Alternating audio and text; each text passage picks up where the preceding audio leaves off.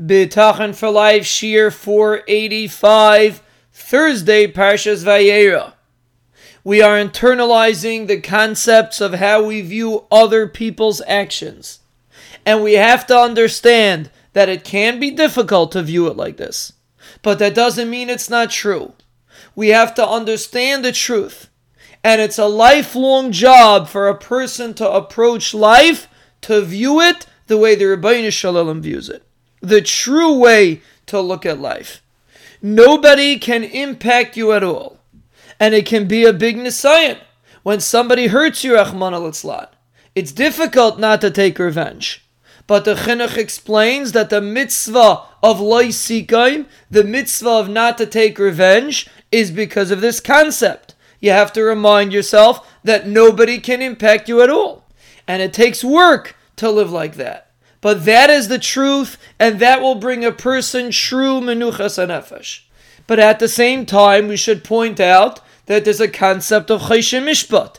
If somebody hurts you monetarily, he takes something from you, he damages you, a person is allowed to collect money from that person. Even though he didn't really hurt you, even though it was the Rebbeinu Shalom, but HaKadosh Baruch Hu set up a system that the Rebbeinu Shalom allows for somebody to collect money if somebody hurts you directly. And we discussed in previous shirim that Beis Din is not a good idea to go to. It will just make a machlaikis. That's not for now. It was a discussion that we had previously, but the concept still exists. If somebody steals from you, you are allowed to take money from that person, because that is how HaKadosh Baruch Hu set up the world with choshen mishpat. With a set of laws that when somebody hurts you directly, he is responsible. But at the same time, there are halachas that are called grama. If someone hurts you indirectly, for example, if someone loses something of yours, so he has to pay back for the item that he lost. But that item also has sentimental value. It came from your great-grandmother from hundreds of years ago. He's not responsible to pay for that, because that you have to view as if it came from the Rebbeinu Shalom. That is the way we view interpersonal relationships. When someone hurts you monetarily in a direct fashion, and according to the halachas of choshen mishpat, you are allowed to collect, the halacha is you're allowed to collect. If it's an indirect fashion, even if it still impacts you, chas v'shalom, you have to remember that it came from the Rebbeinu Shalom.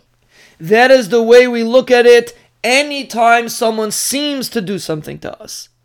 It's not him, it's the Rebbeinu Shalom. If it was direct, then the reason why the Rebbeinu Shalom sent it in that fashion is because he wants us to collect whatever money we are entitled to collect. If it is indirect, or part of the damage is indirect, for example, if someone smashes your car, and now you have to get a new car, which is much more expensive, but he doesn't have to pay for the new car, he only has to pay for the old car. The reason for that is because he is not really the one that damaged you. The only amount of money that you are entitled to collect is the amount that he impacted you directly.